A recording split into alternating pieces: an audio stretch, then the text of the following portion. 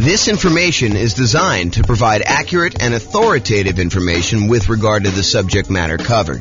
It is offered with the understanding that the presenters are not engaged in rendering legal, accounting, or other professional services. If legal advice or other expert advice is required, the services of a competent professional should be sought. Welcome to the Scottsdale Real Estate Investing and Real Estate Financial Planning Podcast. Learn all about investing in real estate in Scottsdale, Arizona, with a combination of real estate financial planning and modeling with numbers specific to Scottsdale, plus syndicated, more generalized recordings of live and pre-recorded real estate investing classes, not all of them specific to Scottsdale. Be sure to stay tuned after the podcast for a message from our sponsors. Well, good morning and welcome, everyone. This is James Orr, and this is the last class of Q1 2023. So it is an interesting class, one that I've not really taught specifically before, and it's going to be a really short class too. But it's this idea that creative financing means nothing down. The question really is creative financing really nothing down? And so that's what we're going to cover. So there are more traditional nothing down options. There's things like private money, where you go ask grandma if she's interested in investing some money or allowing you to borrow some money. There's hard money, where hard money lender allows you to buy a property, usually a deeply discounted property that needs work. And you don't have to put any of your own money into the deal. There are VA loans, if you're a veteran, where you can buy a property with nothing down. And with VA loans in particular, a lot of times you can finance in your closing costs and things like that. There are USDA loans, where you can buy rural property, not properties inside cities. It has to be usually rural property outside major cities. There's an eligibility map by the USDA that shows you which properties this qualifies for. And then sometimes in some markets, there's a local bank that will offer some type of nothing down loan. But then there's the whole family of creative financing. The things like subject to and owner financing and wrap financing and agreement for deed, installment land contracts, or lease option, lease purchase, like all of the different creative ways that real estate investors like to buy properties. But are those really nothing down? Because I think there's this misconception out there that creative financing is a euphemism for nothing down financing. And you can buy creative deals with nothing down, with no down payment. In fact, why don't I cover that now? I plan on covering it a little bit later, but I'll jump ahead and I'll cover it now. Nothing down, no down payments, no money required. They're all the same, right? Nothing down, no down payments, no money required. They're the same. Is that correct? And the answer is no, they are not correct. Just because a loan program does not require a down payment, or a seller does not require a down payment, that does not necessarily mean that there is no money required to do the deal. And while you might not need a down payment for some creative financing deals, in many cases, I would even go as far as to say the overwhelming majority of cases, you will need money in order to do these deals. Let me just kind of name a couple things out there, and you may be thinking, James, I think you're splitting hairs here. No, I'm not. This is actually like if you think you're going to be able to, with $500 in your pocket, go and do a creative deal, that might be not the best move. Okay, so number one, while you definitely can use poor marketing, I kind of break down marketing in order to find creative deals into poor marketing and lazy marketing. So poor and lazy marketing. So poor marketing is when you don't have any money, but you're willing to put in a lot of time and effort in order to find deals. You do manual labor sort of things in order to find deals. For example, you go door to door, you door knock and ask if people are interested in selling their property. And they start talking about doing creatively. Or you go contact everyone that's got a property for rent on the rental websites and ask them if they would consider selling to you on a lease option. Things like that, where it's the strategies don't require any money. You're willing to put in all of your time, poor marketing methods, in order to find deals. Lazy marketing, on the other hand, is where you're willing to spend money in order to have deals come to you. You're willing to spend money in order to do direct mail, or you're willing to spend money in order to do Google pay-per-click, or you're willing to spend money in order to put up bandit signs, have someone else put up bandit signs for you, or you're willing to spend money in order to have someone deliver door-to-door flyers. So lazy marketing is where you're willing to spend money in order to have deals coming to you. So you could go do the poor marketing strategies where you don't need to spend money to find deals. But I think after a relatively short period of time, you're going to find that that is not a good long-term solution for deal flow if you are really serious about this as a business. If you're just trying to find like one property, sure, you could manual labor it and get it done. But if you're really trying to set up a business of buying and selling properties as a real estate entrepreneur, then I think you're going to need to start spending money at some point in order to find deals, especially creative deals. Okay. So that is something to take into account, that you're going to need to spend money in order to find deals. And sometimes it's going to be relatively low amounts of money, but I think if you're wanting to consistently find deals, you're probably talking, 1% doesn't seem off to me. You probably could do it better in some ways and get good deal flow. And maybe you can get deal flow, but maybe not the premier type of deals. So, but I don't think spending 1% of property values in order to find deals is unreasonable, with maybe a low end cap of about $2,000. Okay. And if you think about it, like, can you get a motivated seller, some seller of some type, to contact you who is interested in selling you their property? Is that expensive? No. Now, is that the type of deal you want? I think becomes the next question. Does every seller who calls you on your marketing, are they a qualified deal for you? And I think the answer is definitely not. In fact, you could go and be stricter in your deal criteria and only do deals that make sense. Man, I'm going off on some crazy tangents right now in my head. Like, just because a deal does not require a down payment, does that mean you should do the deal? Absolutely not. Sometimes those are the deals you want to avoid. There may be a reason why it's nothing down. But sometimes you'll get a great deal where it does make sense to go buy a property and it's nothing down. Okay. So you will need money to find deals, I guess is where I'm going with this. So that's, even if it's no down payment, you still got to spend some money. And, it's usually 1% or so in order to acquire the deal that way. And I think you would be, I'm usually pretty kind and gentle, saying, you probably should do this, you definitely want to probably consider doing this or whatever it is. But I will tell you, this is one of the times when I get a little bit more assertive.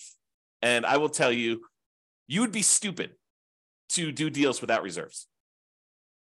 Now, can you, if you're like just starting out and you're like, you've got no reserves and you're trying to like make this whole thing work, can you risk it and not have reserves and do your first deal? You can.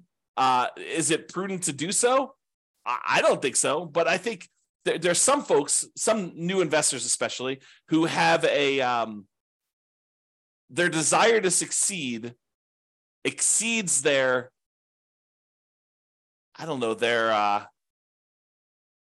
ability to be sensitive and prudent and to kind of be safe. Okay. So you can do that, but I think you should have 6 months of reserves for every property that you buy. And you can't use the reserves for another property as reserves for the new property. I think that's a conservative position, but I think it's the right position. So if you're going to go buy a property and you're going to go buy a, $400,000 property, and the monthly payment on that is, $2,200 a month, probably need about $13,000 set aside in order to have that done. 2,000 times 6 is $12,000 plus, 200 times 6 is another 1,200. So, somewhere in the $13,000 range in order to have adequate reserves. So is that nothing down? Well, it's no down payment, maybe, if you can get the deal with no down payment. But is it no money required? Absolutely not. And a lot of times when you're buying these creative deals, sometimes you're buying pretty houses, but a lot of times when you're buying properties for motivated sellers, there's some deferred maintenance. There are some repairs that are required. There are some capital expenses that need to be paid in order to acquire the deal in the right way. And so a lot of times you'll need some money in order to do repairs. Now you can go buy the property very creatively, and you could market it as a fixer-upper to the right tenant buyer who wants to come in, trade sweat equity for getting into the property. And maybe you're willing to do that. So you could sort of overcome that. But I think not having the money to do those repairs, if you can't find the right tenant buyer, may not be the most prudent thing to do either. It's kind of like part of the reserves. And repairs are different than reserves. Okay. The money you set aside for maintenance and repairs and capital expenses on properties, that is not your reserves. They're different. And if you happen to be in a market where you're buying these properties very creatively, and one of the reasons you're able to get them with no money down is because the sellers really don't have that much equity in the property, you might have, maybe even likely to have, especially where interest rates are up now, maybe if you're taking over existing debt on properties from when interest rates were really low, it might be a little bit different. But if you're dealing with properties where they bought them and the interest rates were at 6.5%, 7%, you're more likely, I would say, to have negative cash flow on the property. And we could do the 88 strategies we have to improve cash flow to try to mitigate that as much as possible. But in some cases, you might still have a little bit of negative cash flow, especially if you don't take into account the tax benefits of depreciation. And so it would be prudent for you, just like it would be prudent to have reserves, for you to set aside at least the negative cash flow. Set aside that extra money that is going to be the cumulative amount of negative cash flow that you might expect in that property until it goes positive. And we talk about that in some other classes, but I think that is also prudent. So, between money to find deals, reserves, repairs and capital expenses, any cumulative negative cash flow you might have, I think that it's not really no money required, and it might be no down payment. And I'm not taking into account closing costs, which I'm assuming are close to zero for you if you're buying something creatively, but they might not be. Might actually be some money for some closing costs, depending on how you're doing. If you're using title companies and getting title insurance, or if you're sort of like getting the deed at the kitchen table, which I think is frowned upon for most people these days. But I digress. So to have money to find deals, reserves, repairs, capital expenses, cumulative negative cash flow, plus not every deal you're going to come across is going to be able to be done with no down payment.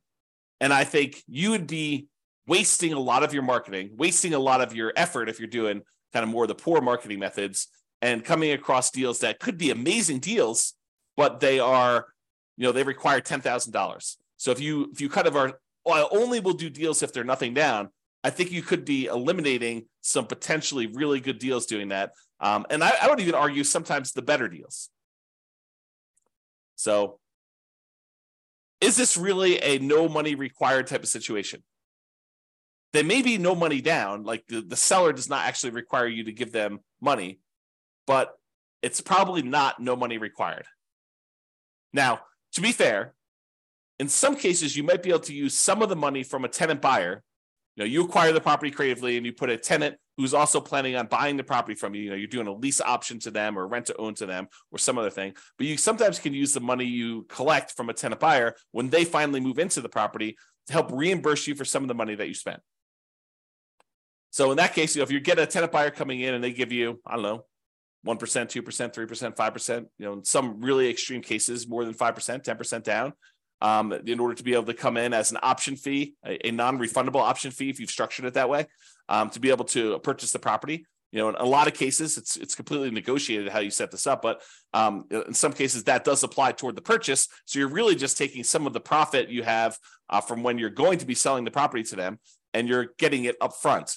So it's really just reimbursing you some of the profit in the deal, if you think of it that way, and if you've structured it that way. But you could use the option fee from the tenant buyer to help offset that. So if you're doing a property that is $400,000 or so, and you're getting a 5% option fee on that, maybe you're getting $20,000, and that could help offset some of the money you needed to find the deals.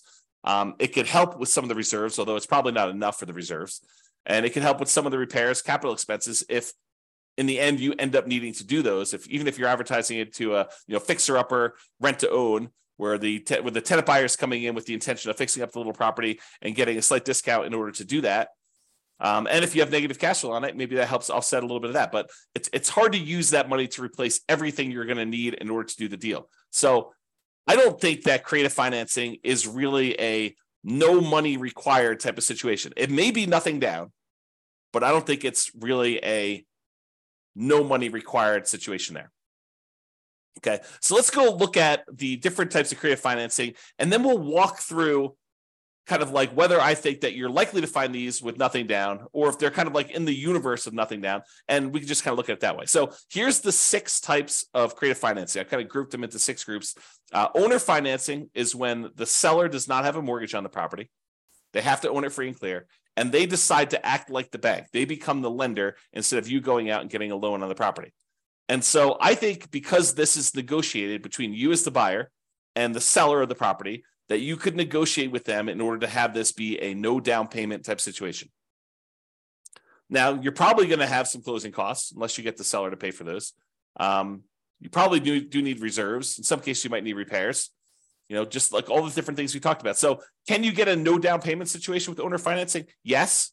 I think there are times, and it is probably more common than getting nothing down, where the seller is willing to do owner financing, but they might require you to have a little bit of skin in the game, a little bit of down payment.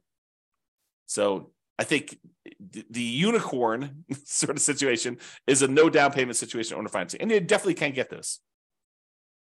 And honestly, you could structure these in a way where you can make it so that it looks like no down payment to you, but it's technically not. For example, just as one hypothetical example, you could go get a hard money loan as a first mortgage for doing owner financing, give the seller most or all of that amount. So, you have $400,000 property that's owned free and clear by the seller. Part of your structure in the deal is you get a hard money lender to loan you $40,000. You give the seller, or maybe it's $50,000. You give the seller $40,000 of it. You keep $10,000 to help offset, some of the money that you need in order to acquire the deals and some reserves that you need to make up or whatever it is. And then the seller finances the rest. The remaining $360,000 in this case that you owe them. Okay. And so you could structure that in a way where it doesn't look like a down payment to you because you borrow the down payment as a hard money loan. And even though the hard money loan might be, 8, 9, 10, 12, 15, 18%, whatever it is that you're able to negotiate for your hard money terms, or maybe it's a private loan. Maybe you're able to get much better rates on those. But that could be a way to do it. So owner financing, you definitely could do no down payment, although I think you're more likely to find ones where the seller requires some down payment. And I think there are strategies where you could kind of overcome that. Wrap financing is where the seller still has an underlying loan on the property, and they decide to finance the whole purchase for you and keep the existing small loan in place, and they'll collect the payment. They'll keep part of it. They'll use the rest of it to pay off their smaller loan as you make payments. So, for example, $400,000 property, the seller now owes $100,000 on it, but they agree to finance the full $400,000. So they collect the payment for the full $400,000. They take part of the payment that you're paying them, and they pay off a little bit of the underlying loan. Okay. Another way to think about this, it's subject to, but where the seller is still involved and has recourse if you stop paying. That's another way of saying it. And at least in Colorado, the division of, I think it's the Division of Securities, prefers that you structure it that way as wrap financing rather than taking over the property subject to. Okay. So can you do those with nothing down? Absolutely. Are all of them going to be nothing down? No. I mean, as soon as the seller has some equity, I think that they are motivated to ask you for some of the equity that they have in a lot of cases. Okay. So again, you can do those with nothing down, but might not be completely likely. What about loan assumption, where you formally go in and assume responsibility for the loan directly to the lender? Like the seller has an FHA loan with really good interest rate, and you go in there and you formally assume the loan. Can you do that with nothing down? I think in theory you can. I think the challenge is in a market where property values have gone up very rapidly in the last few years, it might be hard for you to find a property where the seller is willing to let you assume the loan and they don't want any of their equity.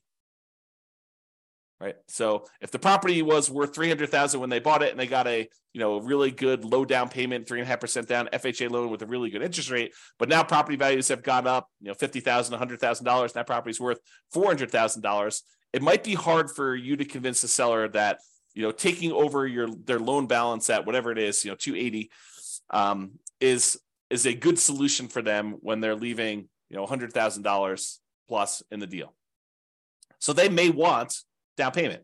Now, if they just got the loan a couple of years ago, where property values have gone down since they've got the loan and they have essentially no equity, and you want to formally come in, assume the loan, move in as a house hacker or a nomad and buy that property with really good, low interest rate FHA financing or something on that, is that a possibility? Sure. That could be nothing down. What about the rent-to-own, lease-to-own, lease option, lease purchase family, where you are renting the property from a seller and you have the option or purchase contract to buy the property at some point in the future? Could you structure those where it's nothing down? I think you could. I think you're more likely to find a deal like that where you are putting at least a security deposit down and probably a security deposit and a small option fee. So probabilistically, you're more likely to find those where it requires a little bit of money. But I do think that you could, in theory at least, find a property where the seller is willing to allow you to rent the property and have an option to buy it or a purchase contract to buy it.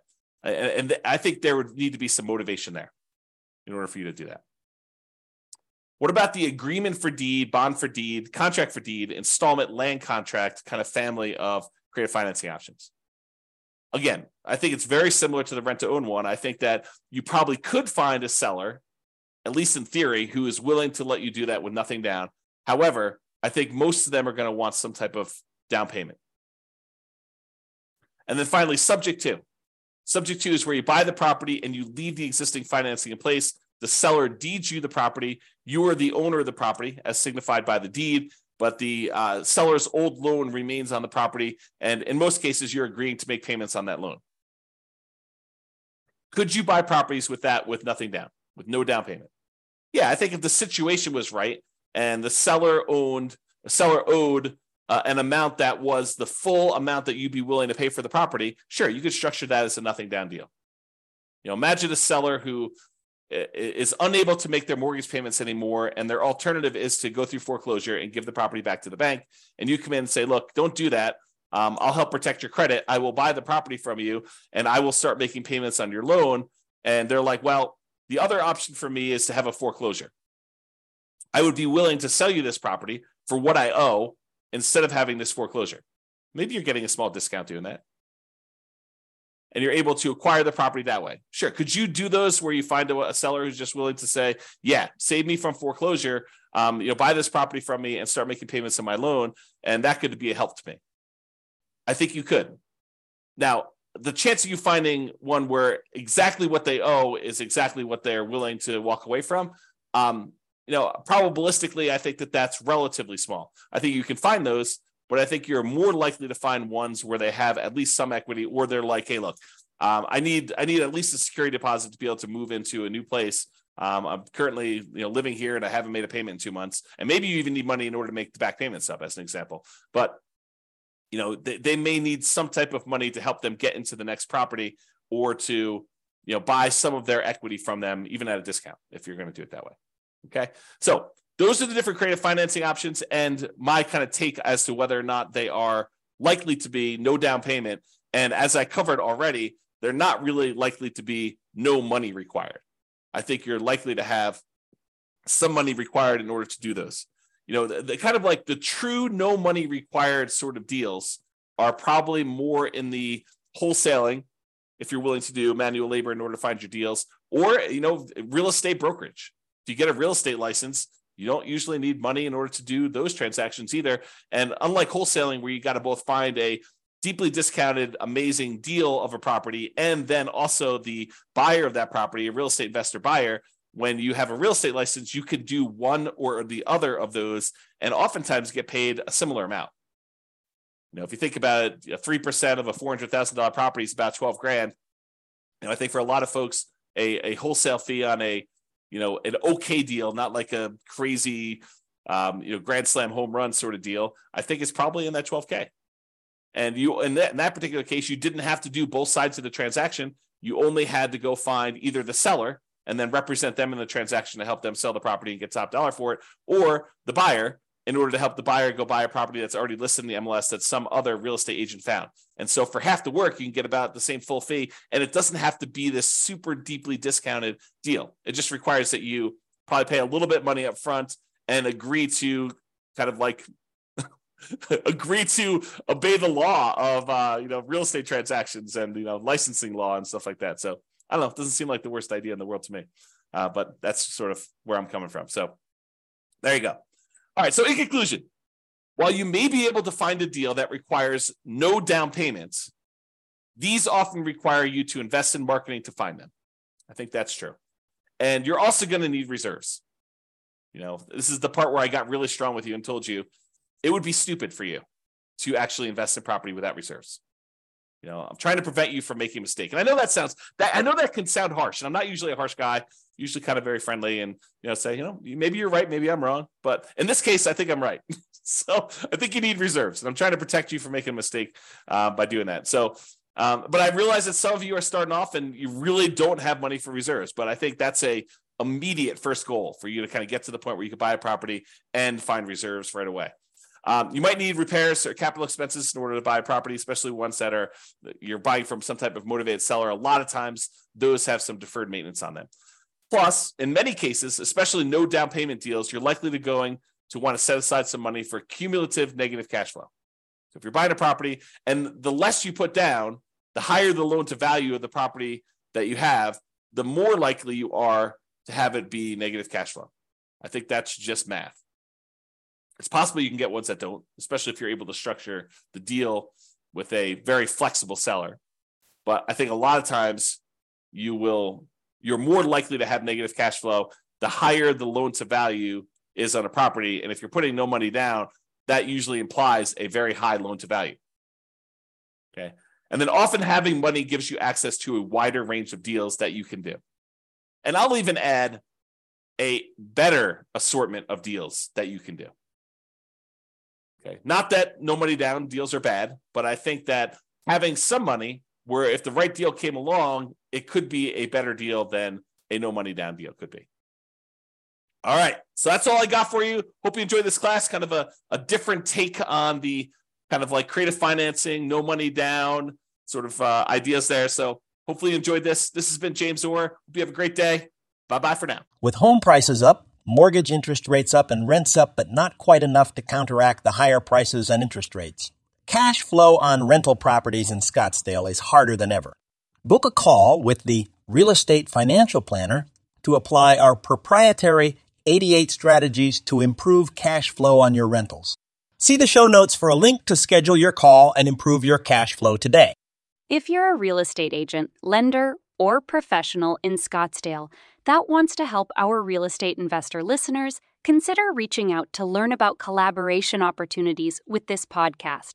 We'd love to add more value to our listeners by having you assist our investors buy, sell, and finance their real estate investments.